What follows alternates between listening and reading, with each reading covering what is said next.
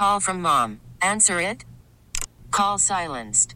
Instacart knows nothing gets between you and the game. That's why they make ordering from your couch easy.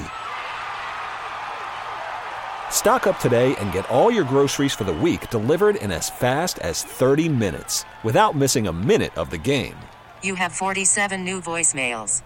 Download the app to get free delivery on your first 3 orders while supplies last.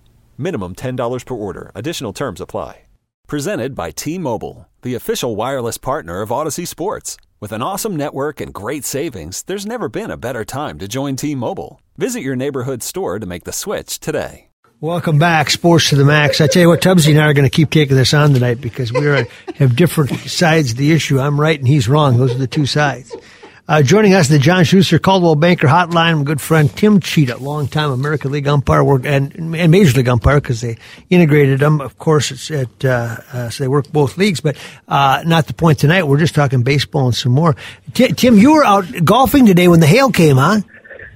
I was right in the middle of it, but before we get going, let's just let you both know that I'm right and you're both wrong. That's the same thing you used to tell both managers, right?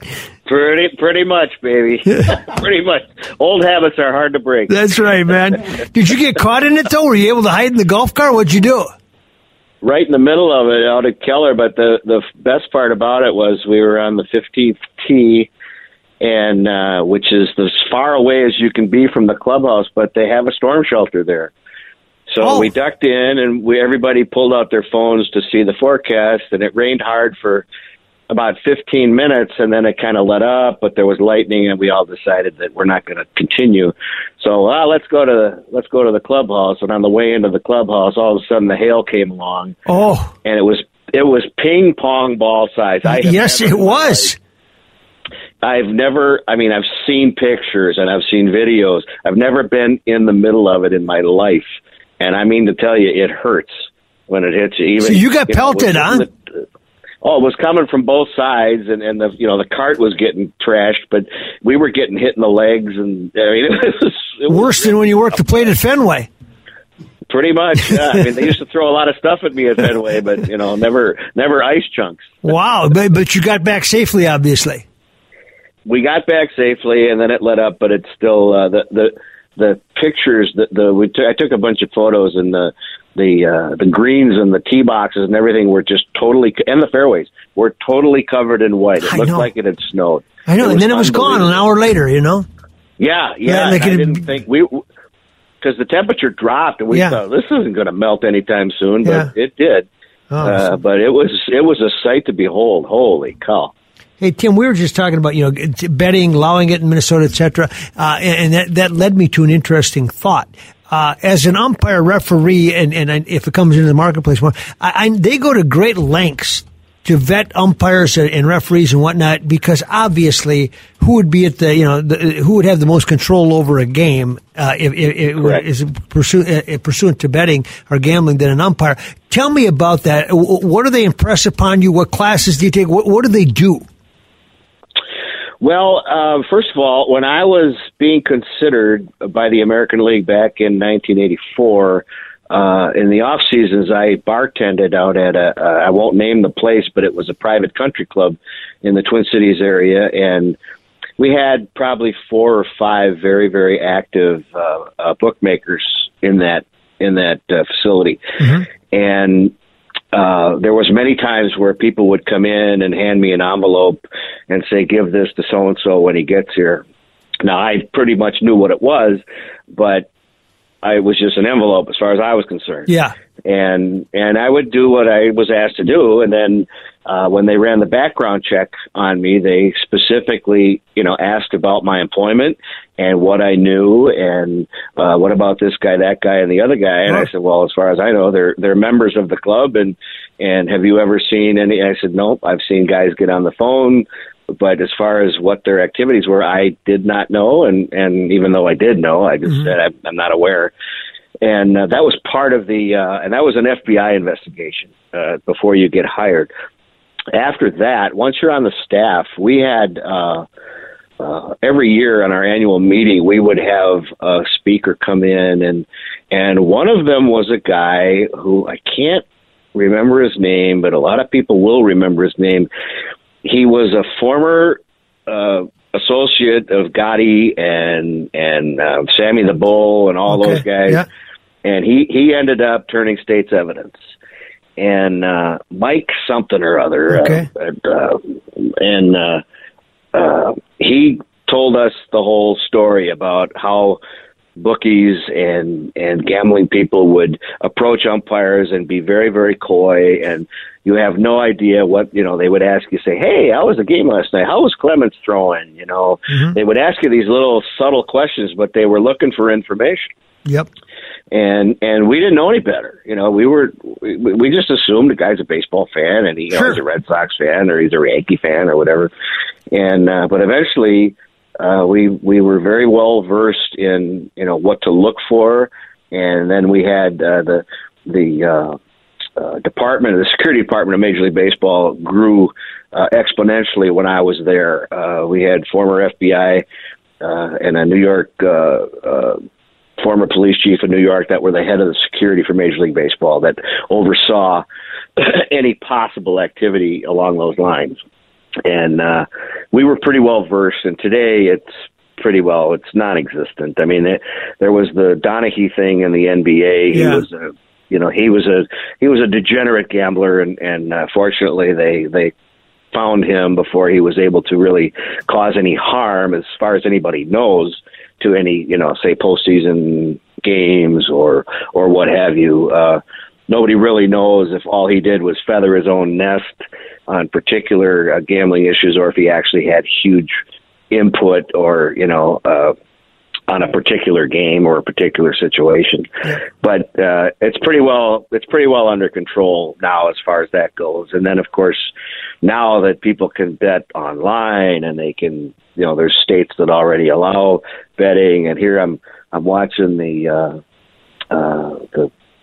Tampa Bay, Florida hockey game right now, and between periods, they run an advertisement that you can bet who's going to score the next goal. Yeah, oh yeah, we've moved to that. We moved to that piece of it now. Yeah.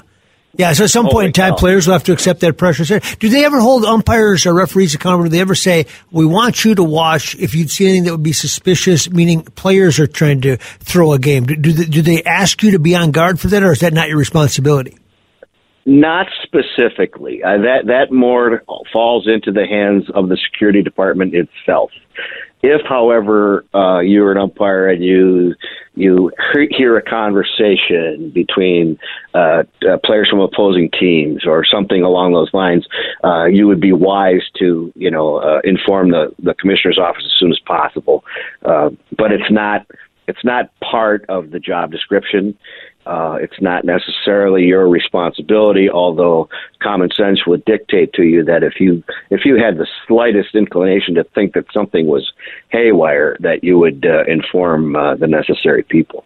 All right. Tim, can you stay on with us for a quick break? Because there's something else I want to talk to you about on the Cretin side of things. Absolutely. Okay. No problem. Sure. Tim Cheetah, umpire extraordinaire, is our guest. When we come back, one of the great baseball men of all time in this state is struggling a little bit right now. We'll explain when we come back. Welcome back, Tim Cheetah, our guest, umpire extraordinaire. Before we talk about another topic going on over in St. Paul, Tim, when you see batting averages this low in American League in particular, nationally too, is it obviously more guys are swinging for home runs? We all know that, and all the swinging for the fences. But is there something else that could be done to change that from a rules standpoint that you think would help the game, or maybe this is right where the game wants to be? Well, I can't see how they want to be right here, to be honest with you. It's a product that is becoming a little bit difficult to watch, giving to me the lack of consistency or the lack of action. And I am a firm believer, and I'm very hopeful that they find some way to restrict the shift. Mm-hmm. I think that's a huge factor. If you're trying to get kids and more people wanting to come to the games and watching the games, it has to have more. It's just there's strikeouts and flyouts are just not fun to watch, and you're always better off to be able to see, if they're not playing in the shift, you can still see a lot of great defense.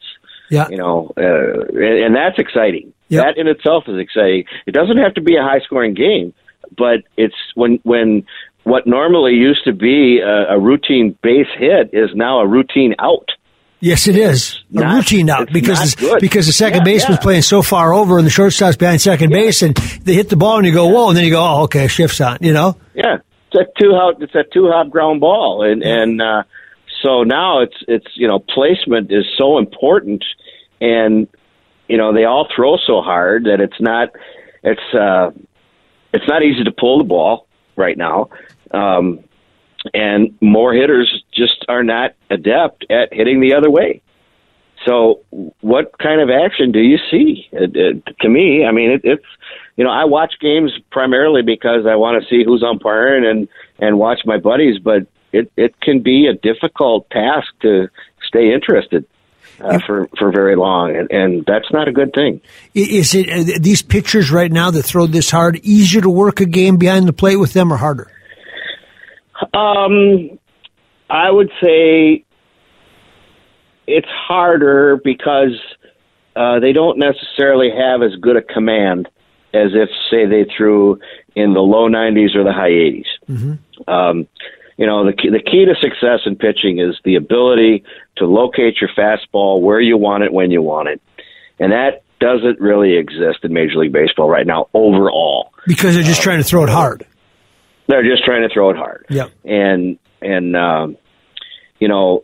speed still doesn't matter. It's location when it comes to pitching. And if you look at the statistics of a guy like a Greg Maddux and a Tommy Glavine and guys like that, even Johan Santana would top out once in a while at 94, mm-hmm. but he averaged about 92, 91 on the fastball, but he could dial that changeup down to 78.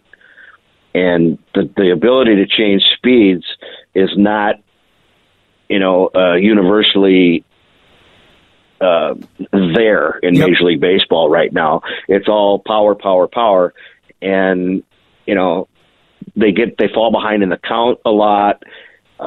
Hitters get way too selective on what they want to swing at, and it's not the best product that it can be, I don't think. And I would hope that they go in some direction that would change that. I think the shift thing is a no-brainer as far as I'm concerned. Yeah. Even giving people credit who are able to come up with the idea and realize that the statistics are there that show this, but the NBA for years had that illegal defense when they decided to go man-to-man instead of zone because they wanted more action. Yep.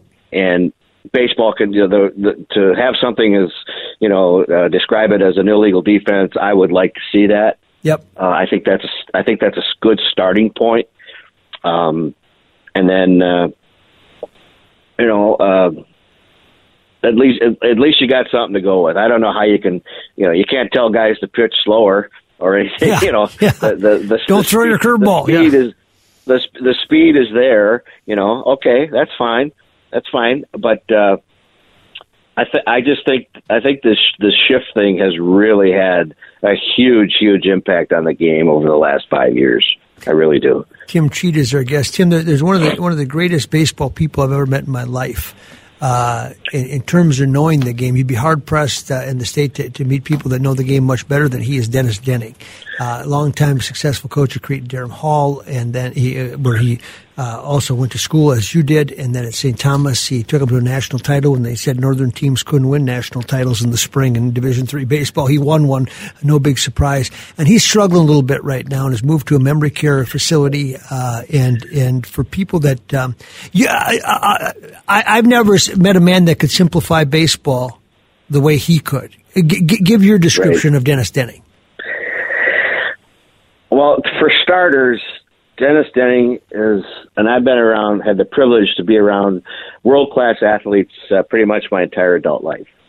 But going back to when I played briefly for Dennis and then I actually umpired high school baseball when he was coaching, and I was actually still in high school, believe it or not. But Dennis Denning is the most competitive person I've ever been around. Mm-hmm. And if you don't believe that, ask people that would play pickup basketball against him or whatever. And I mean, he had razor blades on his elbows. And I mean, when, you would go up against Dennis and he would just bang the daylights out of whoever he was guarding. And, games where you called your own fouls or called fouls against you, the guy would say, "That's a foul, Dennis. That's not a foul. That's not a foul." And he was just incredible that way. And it rubbed off on his players, and he accepted nothing less than your best efforts at all times. And he was, just an incredible teacher and an incredible coach. And, I don't know how much time we have, Maxie, but I can share a story with you before we go ahead. Yeah.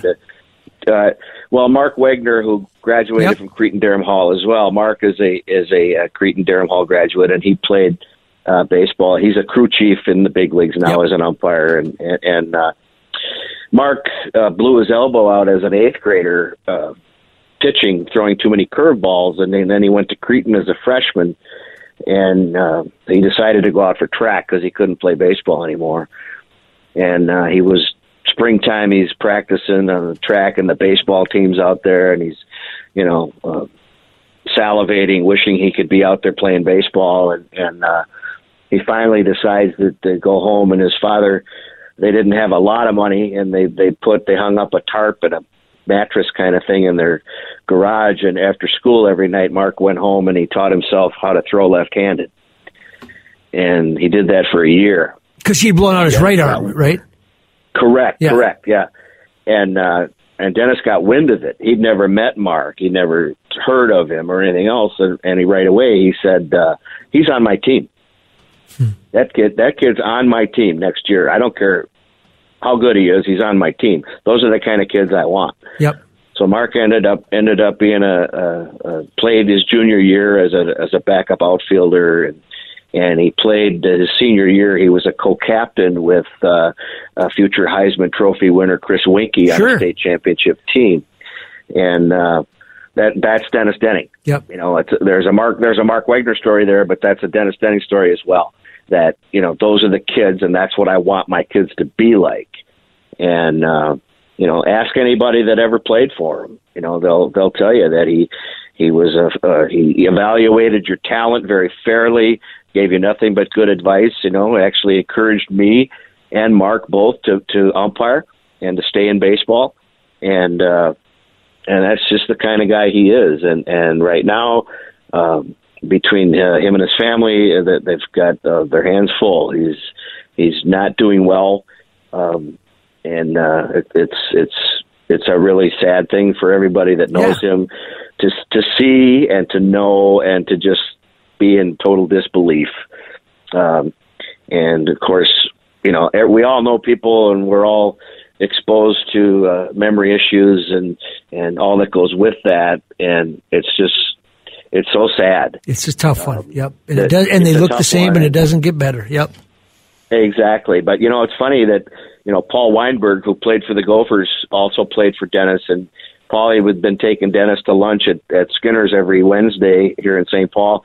And I would stop down there once in a while. I'd walk in, and Dennis would right away, "Timmy, Chief, hey, come on over," Yep. But even though he was struggling, he would have good days and bad days.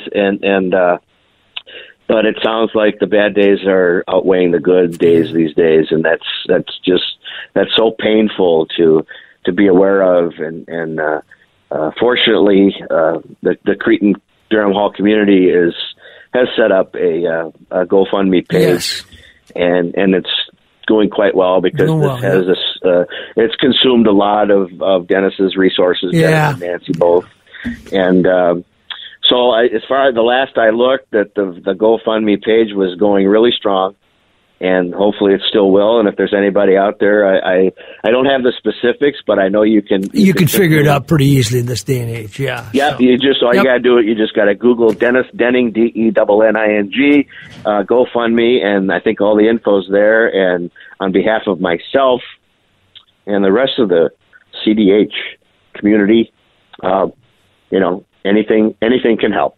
Absolutely. Tim, thank you so much. I hope to see you over at Mancini soon. Sounds good, Mike. Always a pleasure. Thank you. Yeah, you too. I love having Tim Cheetah on. He's always good. When we come back, they have not given up on getting sports restored at the University of Minnesota. We'll visit with one man on that mission. Stay with us. Welcome back. Mike Linneman used to run track for the University of Minnesota, and they're still got hope that they can bring some of the programs back that were eliminated last year. They took it to the legislature. They've been bringing it. They've been fighting it. They're fighting the great fight, and he joins us now. Mike, thank you for joining us. Happy to be here. Thanks, Maxie, for having me on. You bet. Give me an update. Where does it stand right now? You guys have gone back and forth a little bit at the legislative level. Regent Russia has done a great job presenting your case. Where is it at right now, and in whose hands does it lie? What is the key to this? Well, it's different for each sport, but currently they're in special commission for status. So what that means is there's a conference committee, there's a House bill, Senate bill, and we want to have a special commission to study sport, specifically at the University of Minnesota, but at the whole University of Minnesota system. Having worked for the university, I know Crookston's got some of these problems too. Half the kids on that campus are student athletes. That's reality, mainly online school. So we want to look and say, all right, let's have this special commission, and Regent Rocha proposed it to say, all right, let's go back 2 years, examine everything, because now the picture's clear. It's not a moving target on how much revenue is at. Let's re-examine that. Let's look at the current status, which even as sport in the country, there's now $5,980 payments made possible. Name, image, and likeness is really radicalizing the game, especially in basketball, to even new revenue streams like the Big Ten new TV deals. So it's different where everything is. And then we really wanted this commission to look at prescribing solutions for the future, as obviously more women than men are going to the university. That's not going to change. How can we be prepared for that? And then how can the U be driven to discover and be the model for every Big Ten school and every national school and every urban school? Let me just stop you there. Do you think they got the kahunas to step up and be original? Honestly, yes. Do you? I do. Having worked at the university, I do think that they have the ability to find sport management people. They have the Women's Tucker Center, which is incredible with research. They have all the pieces. You just need to have the gumption and sometimes a little nudge from the legislature to say, hey, this is a good idea. Yes, the three sports that were cut are bringing it forward, but it doesn't mean it's a bad idea to examine these things. That's a good thing. And there's no law that says you can't bring them back. There is no law that I've seen. I mean, track is still there. Yeah, and the track is still there. The athletes are still willing, right? Absolutely correct. I mean, all the kids are still there. A couple kids transferred out, the fifth-year kids that are like, well, I still want to finish out my indoor career, and I only have a year left. I'm going to go somewhere else, which we lost a couple kids in that. But a lot of these kids, they want to stay here. They want to wear the M. They want to represent their state, just as I did. That's why I went to the U. Is tennis working hard? I mean, is each sport doing it on their own, or what do you got going? Well, we got a weekly meeting between the three sports where there's different avenues, different angles, of course, to examine. But each sport looks at it differently. Where gymnastics has a club model temporarily, then trying to get back to varsity status. Track is there, and basically we just need to wear the uniform indoors. Otherwise, same coaches are there, same batons are there, and nothing really changes on that. Tennis, shot put weighs the same. Yeah, they still have money in place. That those endowments aren't getting allocated to anything right now. So they have these abilities to come back, but in different ways, and that's why we're working together, because from the many are working together to work as one. Do you have confidence the legislature has their arms around this and understands it? I think some do. I think it's very easy to get tripped up on procedural things with university autonomy. Again, the university was started before the state, so the legislature can't make them do anything. However, they can say, okay, we're going to remember you next year during the budget bills. Yeah. Oh, we're going to remember what you said. But we don't want to be antagonistic like that. It really is, let's get the research out. Let's solve this together. And if you need some public dollars to do it, well, that's what we're here for. Yeah. Yeah. The campaign, do you put deadlines on it? Does that have to be done by this session? How are you going about your business that way? Well, obviously, you have to have some artificial deadlines because session is one of them. But otherwise, it's ongoing. We've been at this for 2 years working on this project, and from track's perspective, we really just flip the lights back on. Same amount of coaches, same amount of kids on the team. You really just wear the uniform and maybe take some bus trips to Iowa State with their 300-meter indoor track. Yeah. So we could flip that back on any time. The other sports are a little harder to turn back on, but that's why track is so excited about this, to say, well, this isn't hard for us to do that. Couldn't you, though, with all those sports, I mean, couldn't you geographically adjust to and say, look, we now have Division I sports all over in South Dakota, North Dakota. We've got Iowa State, we've got Drake, we've got Iowa, we've got Northern Iowa, we've got Wisconsin, Green Bay, Marquette. I mean, the list goes on and on. Couldn't you make it a more regional sport for these, and would that be enticing to them? No, because at the D1 level, if you're a Hassan Meade, Pride of South Minneapolis, and you can be Olympic trials, Olympics level, are you going to go to a team that is incomplete, or are you going to go to a team that you get to compete and effectively have a preseason, no different than spring ball?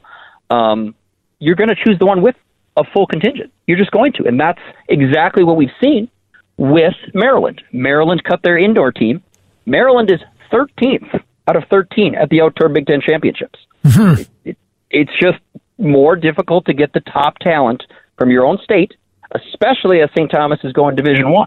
Now we have an in-state competition. Sure, and if they're offering something that's better than you're offering, it's pretty simple. Well, you look at A to B, it's tough. And we don't want to become Northwestern, which cut all their track in 1990. Yep. But we also don't want to become Maryland, that has an incomplete team. So that is why we still see hope to say, there's got to be a way, there's got to be an angle, we can do this. And we're still examining every option. Mike, appreciate it very much, and keep us updated. Absolutely. Anytime you're back on any sort of news, I'll let you know. You got it. Mike Linneman on the John Schuster Coldwell Banker Hotline. When we come back, the texts have just flooded in since I broached this topic at 6:30, and it was point counterpoint. Chris Tubbs taking a different approach to it than I did, and I'll just let you know how the texters feel. That's all I can do when we come back on Sports to the Max.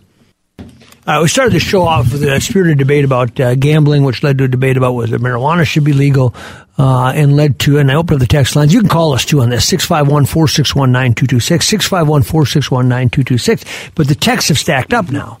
And I said, I don't think that people need another vice, another temptation, another way to lose their paycheck and damage families and everything else, by adding, gambling to the menu.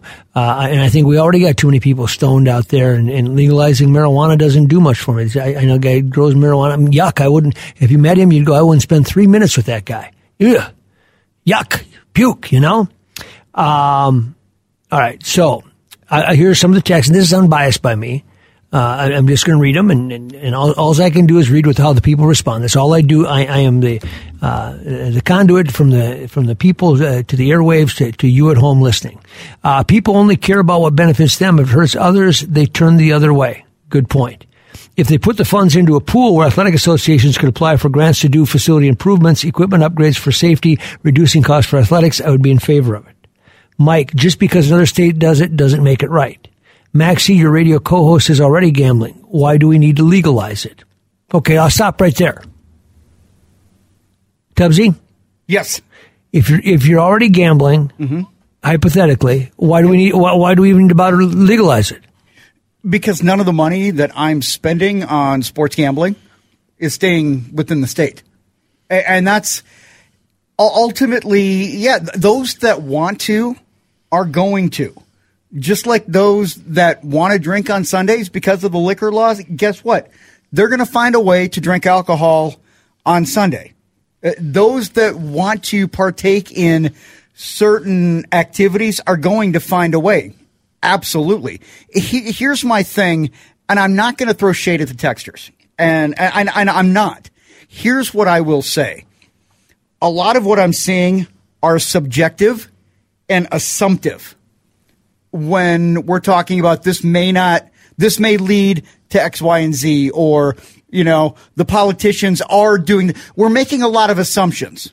Okay. I want something in black and white to tell me why it is such a negative thing and why. Well, I think, though, that it's fair to say there is no great upside. And I can argue that there are. And that would be what? I mean, you can look at new water fountain at the park. I mean, how do you see that playing out? No, I mean, I can look at the tax rates of the other states that have it legalized, and I can go through state by state and tell you where that money's going. Okay. Okay. Now, hang on. Yeah. That's the point. Okay. Here's a counterpoint to that. Okay. I got to find it here. Okay. I've got so many. And again, I want something that gives me facts. Okay. This is pretty close to facts. Okay. A really dumb idea because we all started that way, talking about marijuana now. Mm-hmm. I talked to a teacher in Colorado who said the high school classes changed dramatically after legalization, not in a good way. Take a look at their car accident reports. Many more deaths because of driving under the influence. I figured maybe a good result would be more control over the product and less black market influence, but California has had more trouble with marijuana farms than ever before. When it comes to those car accidents, what is under the influence? I mean, is that alcohol? Is it marijuana? I mean, well, I guess if the percentage went up after you added legalizing it, you would have to make a fairly safe assumption that if it was at this rate and then we legalized marijuana and it jumped up to this rate, I don't think that's a hypothesis. I think that you can feel pretty safe that there's something there. Yeah, but again, I mean, you're talking about an assumption, and I want to see where there is a direct connection between legalizing of the sports, because I mean the marijuana thing and the cannabis. The cannabis thing, I will say, when and I've got the text line up, but I'm not looking at it directly right now. When there are problems with farms, there are going to be problems again with anything, whether it's in Washington or it's in Arkansas or Colorado or Illinois, wherever legalized marijuana, there's a stigma about marijuana. I don't know about legalized in Arkansas. Right. I mean, have you seen Ozarks? There are enough issues down there. Okay. We've been to Lake of the Ozarks. Okay. We live in Missouri. Okay, here's another point that texter makes. Okay. Each vice that people get involved in should have a tax level to cover the issues that come with it. We have missed that number terribly. Yes, and I agree with that. I agree. But here's what I would say to that. If we look at some of the numbers from the other states, and again, I could spend an entire segment on this. In Arkansas, the majority, 13 to 20% tax, majority goes to the state's general fund. In Colorado, 10% of it goes towards funding the implementation of the state water plan and other public purposes. Delaware, 50% to a general fund. DC, it's a little bit more complicated. I mean, you can look at any one of these and you can find, in Tennessee, it's a 20% tax rate. 80% of the revenue is directed to the Lottery for Education account, 15% to the general fund, 5% to mental health and substance abuse services. So, absolutely. But do you need the mental health services now because you've created your own disease? You're not creating a disease with this. I mean, an addiction. I don't necessarily buy that this is going to. If they say if you start with marijuana, it leads to more, worse things.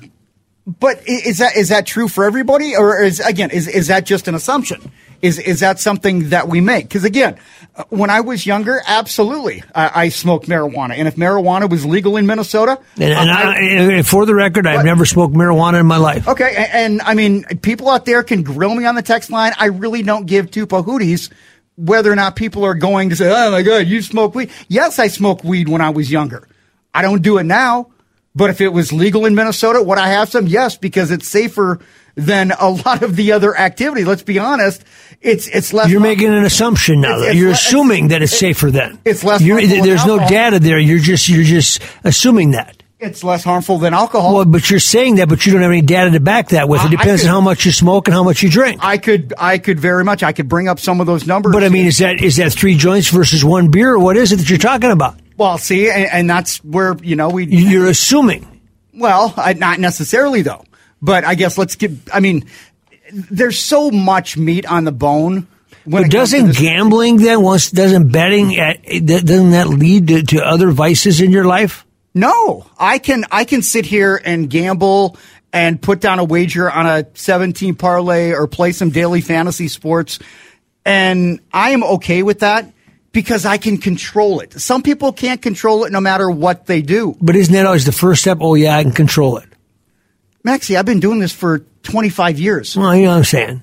Yeah. You don't know when it can spin out of control. Here's another. This is a really good one. With you 100%, Max. Anything you want to add to that? Well, if they say they're with you, that's it. No, it says, with you 100%, we're so eager to add betting and legalize drugs due to philosophical arguments, but how much of this is studied? I've got it right here. I've got it right in front of me. You got some of it in front of you. Correct? I've got a lot of it in front of me from the ncsl.org research. Okay, well, we'll keep taking this up, but I think my point is well taken. Doesn't mean it's right. Are we out of time? Yeah, we're way over. Okay, well, we'll talk about it some more on the other side. You'll see, well, you guys have already proved my point. If you want to come to Tubbsy's rescue, you can, 651-461-9226. Nah, I'm on my own. I'll be on my own. I'm cool. People that use drugs have all the excuses and no answers. Good night, everybody. We'll be back after this. This episode is brought to you by Progressive Insurance. Whether you love true crime or comedy, celebrity interviews or news, you call the shots on what's in your podcast queue. And guess what? Now you can call them on your auto insurance too with the Name Your Price tool from Progressive. It works just the way it sounds. You tell Progressive how much you want to pay for car insurance, and they'll show you coverage options that fit your budget. Get your quote today at Progressive.com to join the over 28 million drivers who trust Progressive. Progressive Casualty Insurance Company and Affiliates. Price and coverage match limited by state law. Okay, picture this. It's Friday afternoon when a thought hits you. I can waste another weekend doing the same old whatever, or I can conquer it. I can hop into my all-new Hyundai Santa Fe and hit the road. Any road. The steeper, the better. Because my all-new Santa Fe is available with H-Track all-wheel drive, so I can hit the trail without a worry in the world. Heck, with 3 rows and best-in-class rear cargo space, I can pack the whole family in with all our gear. We've got available dual wireless charging for our phones, so we'll never lose touch with civilization, and we won't lose touch with the primordial power of Mother Earth. So which is it? Waste the weekend or do something a little more epic? And conquer it in the all-new Hyundai Santa Fe. Visit HyundaiUSA.com or call 562-314-4603 for more details. Hyundai, there's joy in every journey.